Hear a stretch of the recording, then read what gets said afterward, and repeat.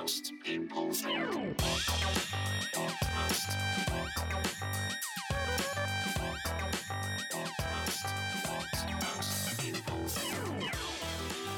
Hello and welcome to the first ever edition of What Most People Think. Breaking news. I'll probably have a sting for that next time I do this. But this is going to be a thing that I want to do going forward, which is a shorter version of the podcast where I'm going to try and be reactive to the big news. I already feel like I sound like a knobhead talking like this. But, you know, there are these podcasts out there doing their thing, news agents, the Alistair Campbell thing, and they all seem to come from, let's say, a fairly shared political standpoint. And I kind of thought, what if we had every time there's a big story breaking, there was something that was a slightly different point of view, maybe more everyman. I'm already annoying myself with this intro, but funny as well, with jokes in too. So in this first ever episode of What Most People Think Breaking News, I'll be responding to Rishi Sunak's big speech yesterday. Or little speech. Big speech from a little guy. There will be, right, so in the main podcast, there are going to be ads coming soon, which I think some of you have worked out by the fact I've stopped boasting about the fact that it's got no ads. I mean, that's going to come back to haunt me, isn't it, where when we monetize the back catalogue and there's me going, well, the thing about me is I've got principles, and then the next thing is an advert for tenner man pads. But they're going to be ads coming, but part of the reason is this. But first and foremost, actually, is that I want to enhance the offer for patrons. So for patrons, basically, you're going to continue to get it ad-free. So if you want to continue getting What Most People Think ad-free, go to Patreon, sign up, What Most People Think. They're also going to get it early, Patreons, right? And they're going to get a little bit... Already, a little bit of extra length. We all like a bit of extra length, don't we? We're going to slip them some extra length there. And what I hope that's going to do is give the patrons the benefits they should have always had. So first up, thank you to them. And I hope you all, if you've never paid for this, right, fucking spongers, I hope you feel, let's just have a round of applause for the patrons who for like 3 years have made sure everybody else got this ad-free. But I think this will make it right. But then for everybody, there's going to be these extra episodes, maybe a couple a month. It will be very reactive to the big stories. So these things are going to be punchy. But of course, it wouldn't be What Most People Think without a quick thank you and a fuck you. First up, just thank you to all the people buying tour tickets for next year. Obviously, if you go to Live Nation, you've got to keep scrolling down, by the way. I have to keep saying this. People go, well, I went Live Nation. It was just stuff for the autumn. Like, yeah, because, like, you know, most date stuff is chronological. And if it really is that hard, maybe don't come to any of the gigs, because I'm worried what will happen to you the moment you leave the house. But for everybody else, there's loads of dates in the spring. It's just as big as the autumn tour, and there are new dates in Grimsby. Can't wait to go to Grimsby, said no one ever. I mean, look, I'm looking forward to doing the gig. Stroud, there's going to be one in Derby. A lot of people have asked me about Derby. It turns out that they do have a theatre in Derby. They've got Wi-Fi, they've got lattes. Apparently it's all going on there. And then we obviously, why do I keep saying obviously? We sold out the autumn date of the Leeds gig at City Variety, so there's another Leeds date there. There is a date at Wimbledon Theatre as well, the big one. So we will, of course, be talking about Rishi's speech, and one of the things that he said is that essentially they're going to phase out smoking. And something that really annoys me is every single time there's a news story about smoking, every single little thumbnail image is just of a person smoking. I don't know why they feel the need to do this. They think that if they don't put an image of someone smoking, we'll go, oh, there's the word smoking in a headline. What could it possibly mean? Does it mean chimney stacks or fireplaces? I think there are a number. No, but you might say, well, what else are they supposed to put? A lighter, a cigarette box, the politician who's basically driving the policy.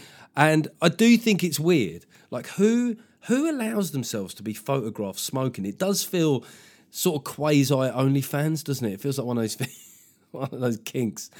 Or the other possibility is that there's a person that either asks for consent to photograph someone smoking or just photographs people smoking without their knowledge. That's weird too. What most people think. Okay, let's get on to talking about Rishi's big speech.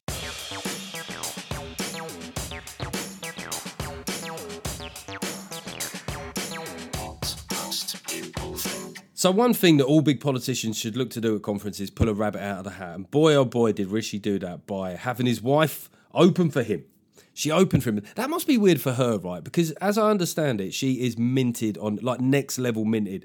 And you're sort of thinking, how am I this rich? But people still go, oh, it's Rishi's wife. She must well just want to get out a graph and go, here's my wealth and here's his wealth. And here's his wealth before he met me and here's his wealth now. But it's Rishi's wife, everybody. But It is odd because he's faced criticism because he said previously, leave my wife out of this. And then he's got her out on stage. And I don't know, I quite liked it in a way because it was just nice seeing a wife bigging up her husband, isn't it? I mean, as marriages go on, that doesn't tend to happen so much. But she bigged him up. There were loads of little Rishi in-jokes as well. But yeah, he does love rom-coms. That makes me respect him less. But, it's a fact about Rishi, I guess. And I think there was something she said in the speech that along the lines of like, I never regretted being with him. And you know what it's like with couples where if you was at dinner, you go, oh, it's just weird that you mentioned regret there out of nowhere. It's just like no one's saying regret and then you said regret. It feels like you sort of do regret it, really. She cracked a couple of good gags though as well. And I was thinking, right, I quite like what Rishi's done here is he's got his missus out to open for him on tour. Now, I've got brilliant support acts with me on tour, but I'm always on the lookout for a cost-cutting exercise. So I sort of wondered aloud whether or not I could get my wife to go out and just say nice things about me. But, she'd have some nice stuff to say, but she would also have to be realistic about it. She'd say, Jeff, he's a dependable guy. He's very loving, but let's be honest, he's never cleaned the bathroom in 20 years. And then all the women in the applause in the room would clap and then look at their husbands. But Aksata, she had to. Let's stop calling her Rishi's wife, okay? Before I'm accused of minimising. She had some good jokes, and I would say if that's your support act, probably too good of jokes. Because with the support act, it's a weird thing where you want them to do well, but there's a level of them doing well where you're backstage going, "How long's she done? How long's she done?" Do you reckon he was in the wings, like him giving her, that thing that people like Fergie time, Because he's like, okay, I think we're done here, ref. Going to the third official. Who wrote these? Who wrote these gags for her, guys? Why didn't I? I don't feel like my gags are as good. But anyway, Rishi comes out and he's looking very pleased to be Rishi. I do get the impression that Rishi Sunak is delighted to be Rishi Sunak, and good for him. I get the impression that Rishi is the kind of guy that's high-fived a mirror in his life, just giving a little high five, maybe, or giving himself at the very least a little mirror point. When you've had about 3 pints and you go and wash your hands in the bog, and then you just see yourself in the mirror, and you go, you know what, you're all right, you are. Give yourself a little mirror point. Now, one of the most aggravating things about him is that he's been quite tiggerish, over enthusiastic. A lot CBBS presenter on cocaine, which might be happening anyway, but he. Which does have the effect of making him seem younger because he's always like bobbing around like, and I just want to add I'm doing a great job and I'm a top bloke. But it can be quite irritating rather. And so he comes out and he's suddenly seeming a bit more prime ministerial, a bit more composed. And I thought, I wonder if he's been spiked. Just like a beta blocker spike or maybe just a small amount of ketamine. Just to make him go within himself a little bit more. He did malfunction a couple of times. He had to sort of go back on the auto cue as well. And it was very strange. Like, it wasn't a very human way to malfunction. It was very glitchy. But overall, I thought the delivery was fairly smooth. The Nicola Sturgeon gag. What has he said? She's going to go down. She wanted to go down in history. Down in history as the woman who made Scotland independent, but she might go down for something else. Now, I thought it was quite a strong flavour for a Prime Minister to do that gag, particularly as the police investigations are ongoing. But I also thought the reaction was a little bit ridiculous, wasn't it? There was clearly some Scottish nationalists, or some people call them separatists, which actually makes them sound cooler to me, a bit Star Warsy. But they reported him to the police. And I just thought, is this one of those things where it's because it's a Tory saying it? Was it really that controversial a joke? If Anis Samwar had said it, maybe. I don't know. But there is a premium. I mean, it's like HS2 to a point. You'll have had mates in the last couple of weeks, your most anti-Tory mates that are suddenly HS2 is the thing that they were passionate about most in their life. Their dreams have been stolen. It's like, you remember when suddenly being in a customs union was one of your mates' most defining personality traits, that he fucking loves a customs union. Oh, don't get Gareth talking about customs unions. Loves them. And getting to Manchester 20 minutes quicker.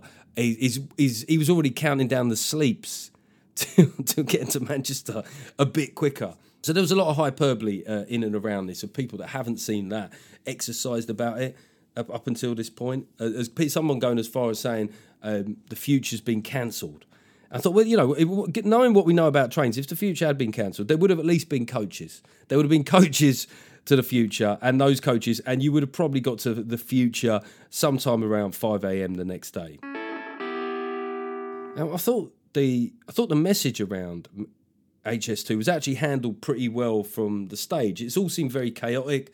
There was this leak, then there's been weeks of speculation. But now I wonder how choreographed all of that was, because people have moved pretty quickly from saying it would be a disaster to cancel HS2 to saying that the new plan won't work. And I think that's a sign that they're worried. There's sort of a sign that this will play out in a popular way, because let's think about it. The people that are going to benefit most from that is London, Birmingham and Manchester, which is a lot of people collectively, but it's certainly nothing like close to a majority of the country. And I do remember gigging around the country during London 2012.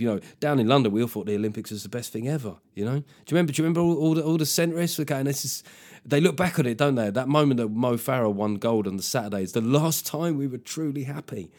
But it turned out when you went around the country that not everyone shared that view. And quite reasonably, they just say, well, why do they get to have nice things? Why is money getting spent on them? So if the argument, and this is all depends on whether it gets across, is, okay, instead of spending money on London, Birmingham, Manchester, we're going to spend money on everybody. Maybe that could play out okay. And it does make me wonder if the leak was to create that speculation to then kind of sort of basically create a half volley, which Rishi Sunak. I think he would sound a lot cooler if his name was Rishi Sunak, wouldn't he? Sound like someone from a Guy Ritchie film. And then Rishi was announcing all the different infrastructure projects that he will be able to do. He's just listing them off, the M62. I don't know if these are correct, by the way. The Trans-Pennine Express. And at one point he said something like the Barrow-in-Furness Relief Road. And there's something about the combination of the word relief and the cheer in the room. It felt climactic. It did feel climactic, and it did make me think, well, weirdly, from a day before when this all seemed like an absolute farce, I suddenly thought, well, this all depends how much of this the public took on, right? Whether or not the public take away from this that the Tories have cancelled something and we're in a state of decline and we can't do big infrastructure things, or, actually, that was a shitload of money, and look at all the other things we could have. All right, given that this is a quick, punchy breaking news, the hype is going to be punchy as well. Thank you very much to all the people that have bought the book. Please buy the book. If you're not a Patreon and all that sort of stuff and you enjoy this podcast, please go on Amazon and Waterstones, buy the book. And crucially, if you could write reviews, okay, on Amazon. If you've got an Amazon account, even if you bought it somewhere else, go on Amazon, a 5-star, please. That would be fantastic. And I really want to give a shout out, given that I've now become, like somebody said, a spokesman for men's mental health stuff, which I'm more than happy to try and do everything I can in that area. I just want to say to all the local charities and people that are doing good work and reaching out to me, I went on Twitter and I did a mega thread of all of that stuff and tried to give shouts out to anybody doing good work locally. If you are struggling, just go on Google, men's mental health near me, and look, I did it for where I live, and there was stuff very close by, and I'm sure that there will be the same for you. All right, let's get back to talk about Rishi's speech.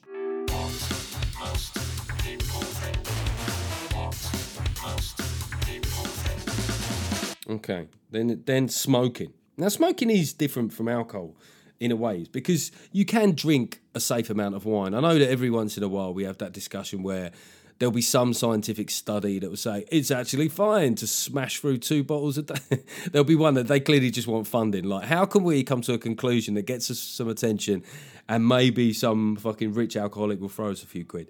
And then there'll be the one that's going, actually, dark chocolate is good. Do you remember that?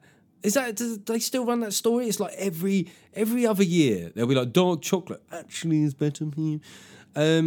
But alcohol, there's a safe limit on some level, but there's not for smoking. Every cigarette does you harm, right?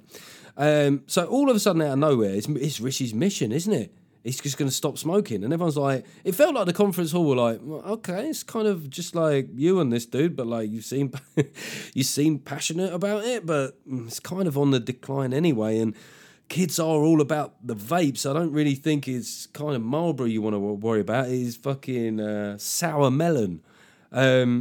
But and I also thought from kids' point of view, it must be weird because we're saying to them, look, we know you want to smoke. And they're like, we don't. And he was like, we're going to protect you from smoking. And they're like, okay, but we don't really want to do that anymore. It's a bit strange that you're so exercised about this. It's like saying, It's like saying, no more use of pagers. You cannot use your pagers, and we're going to slaughter all firstborn Tamagotchis. But, cool plan, bro. Well done. Good for you. All right, smoking. It's good to stop smoking. And he spoke about the NHS as well. And one of the things he said, there was this running theme where he kept saying that there's going to be, stuff is impossible, right? They said to me, Prime Minister, this is impossible. They said to me, you can't do this. I'm like, who the fuck are you surrounding yourself with, brother? You need to get more optimistic mates, I would say. But one of the many things that he was told is impossible is that there could be a long-term workforce plan for the NHS, right? Apparently he's the first one to do it. And if that's true, then fair play. It does seem a bit worrying that no one's done that. And I think that with the way that immigration is likely to go, we need it more than ever, right? If you've got 300,000 to 600,000 people arriving a year, they all need, you need a long-term workforce plan for everything because that's a lot of people to be arriving. But, well done. He's clearly a geezer that's up for the boring stuff, isn't he? He likes to sit and nerd out with some infrastructure and spreadsheet plans. Which brings me, speaking about immigration, to Suella. Now, after this week's episode of the main podcast, there was somebody who said they were disappointed in me that I hadn't called out Suella's utter racism. First of all, I can't say enough. No one else gets to be disappointed in me apart from my wife, my parents, and my favourite teacher. And my parents and my favourite teacher are dead, so there's just one person, and my son now. He gets to be, maybe not till he's 18. Maybe never. But yeah, I think the first thing, as a white man telling a woman of colour that she's racist, if you want to do that, go ahead. I think that is a tricky area to be in. And I also think that racism is such a powerful and important word that we do need to keep its power for the things that it exactly is. So you could say, I guess, that some of Suella Braverman's rhetoric in this Chicago speech, not the conference speech, which I'll come to, was xenophobic or nationalistic. You could make an argument about that. But I will say this, though. Her speech at conference using hurricane, I think you're now in the realms of inflammatory language. I do think that because, the fact that there are Tory MPs, fairly right-wing Tory MPs, who clearly were uncomfortable with how she delivered that message, I think that, look, it's like if racism is an important concept that you have to address carefully because it's important, right? It's the same with immigration. It is important that somebody is willing to speak honestly about the challenges that all countries are going to face. But you still are the Home Secretary, and it is still incumbent upon you to use language. Highlight the debate, but not raise the temperature. I know that's a difficult challenge, but she's the Home Secretary. Now, Rishi could have chosen to moderate that tone, but he chose not to, which I think, honestly, he's probably quite happy to be out there, right? There was a lot of thing happening at this conference on the fringes where he's probably like, well, I'm not going to fucking say that. But you lot can say that. I'm definitely not saying it. Suella, you go for it. And so he can go up and be like, I care about kids and smoking and trains. It was a really narrow range of things that he spoke about. But anyway, we'll get to that. There was also this thing about he's going to merge the A levels and the T levels. I think most people are going, what the fuck is a T level? But we're all playing catch up. And he basically laid out an educational plan, which is so far down the line, right, that I guess it's a shot to nothing, isn't it? I'm the biggest overhaul in 30 years, and by the time it's done, I'll be living on another planet with Jeff Bezos. But yeah, he seemed quite passionate on education. And there was one point where he said, my priority is education. And I thought, oh, he sounds like Blair. He's now done one education. He is 2 educations away from being Baby Blair. And I think what was it called? The Advanced British Secondary ABS or something, which sounds like I remember the Ice Bucket Challenge, but I don't know. I think a lot of people will have understood that to mean just more maths. More maths. That's what people, I reckon, we talk about what most people think. I would have think most people would have taken away. There was a geezer up there just going, more maths. So the format of the breaking news allows us to draw a proper what most people think conclusion. Like, what would a broad public take away from this? Not like Twitter or social media with its focuses on identity issues. What are the broad brushstrokes of this speech, right? I thought it was quite a good speech on its own terms. I thought the Prime Minister broadly was strong on the areas he gives a shit about. Though when he did the culture war stuff or the identity stuff, it did seem to come out of nowhere. Because I felt like I was listening to it and he just went like, A man is a man. And I was like, hang on. Like, I just had to scrub back a bit. Like, where the fuck did that come from? And it felt like a late addition where someone's going, Rishi, look, if you say this, it'll just get an applause break, okay? Just fucking, Rishi, just say it. What was really odd is that in a cost of living crisis, a prime minister spoke for an hour without saying much about the economy. If you look at like the subjects, like new education, like new qualification, big infrastructure stuff of HS2, in fairness, smoking, which again, everyone's like, okay, right, it's almost gone, but whatever, man, you do your thing. And a couple of other bits, right? Economically, there wasn't much meaty there. And there's also this weird thing of like Rishi's, there's that Doctor Strange film, the Marvel multiverse thing.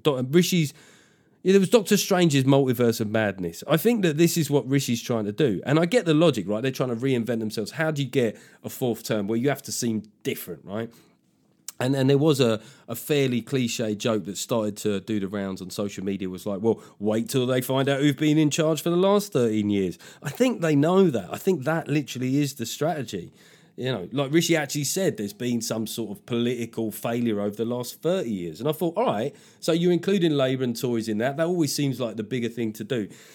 But I thought, you've gone right back to 1993. And I thought, look, you do your weird reinvention. I'm not sure it'll definitely work with the British public. You do what you got to do. But in 1993, the economy was growing, okay? So keep Ken Clark's name out your fucking mouth. All right, I'll see you next week with the main podcast.